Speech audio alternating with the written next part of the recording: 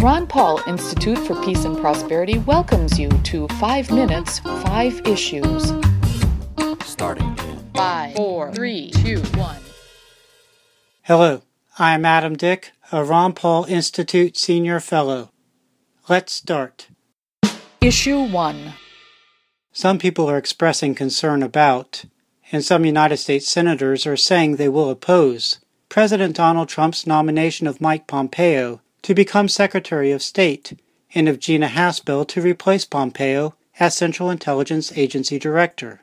Some things concerning to peace supporters are Pompeo having talked up overthrowing the North Korea government and the U.S. military attacking Iran. Meanwhile, Haspel reportedly both oversaw a secret CIA prison that employed torture and played an important part in destroying video evidence of torture, potentially inhibiting the proper exercise of oversight by the legislative branch and the prosecution of torturers. The nominations, whether approved or rejected in the U.S. Senate, are in accord with goals Trump has espoused and demonstrated. In his presidential campaign, Trump praised torture that took place during the George W. Bush administration, and said he thought it did not go far enough. To name just a few of Trump's actions as president to significantly expand U.S. militarism and foreign intervention, Trump has greatly expanded the U.S. military presence and direct U.S. military action in Syria, continued the placing of U.S. troops and weapons near Russia's border, and even approved sending anti-tank missiles to the Ukraine government that came to power via a U.S.-supported coup, imposed escalating sanctions against countries including Russia, North Korea, and Venezuela, and pushed for large increases in U.S. military spending.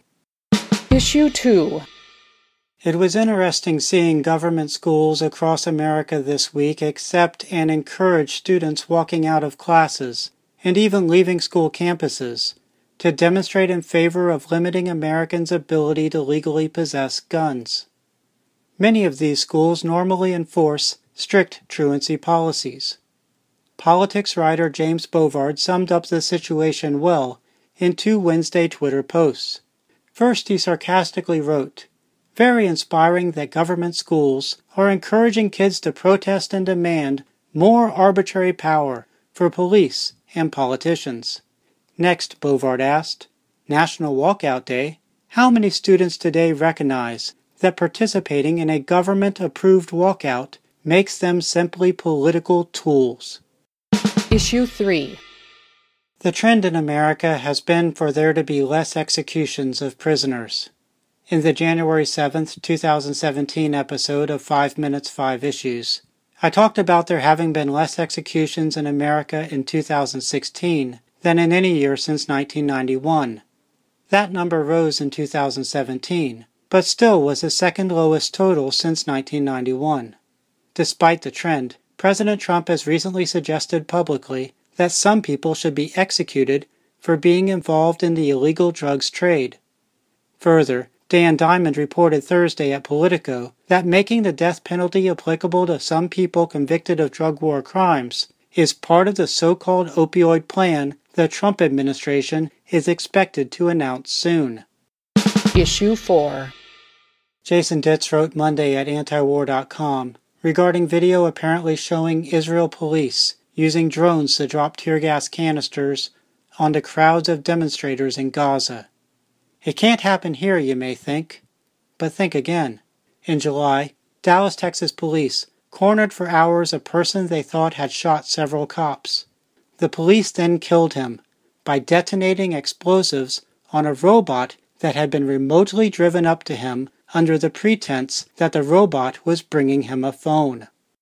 Issue 5. United Nations Secretary General Antonio Guterres spoke via video this week at the UN's Commission on Narcotics Drugs annual meeting in Vienna, Austria. In the comments, Guterres touted Portugal's decriminalization of drugs, spanning marijuana to heroin, that occurred in 2001 while Guterres was the nation's prime minister. Maybe his comments helped budge, at least a little, some of the drug warriors in the audience from their commitment to prohibition. That's a wrap. Transcripts of 5 Minutes, 5 Issues episodes including links to related information, are at the Ron Paul Institute blog.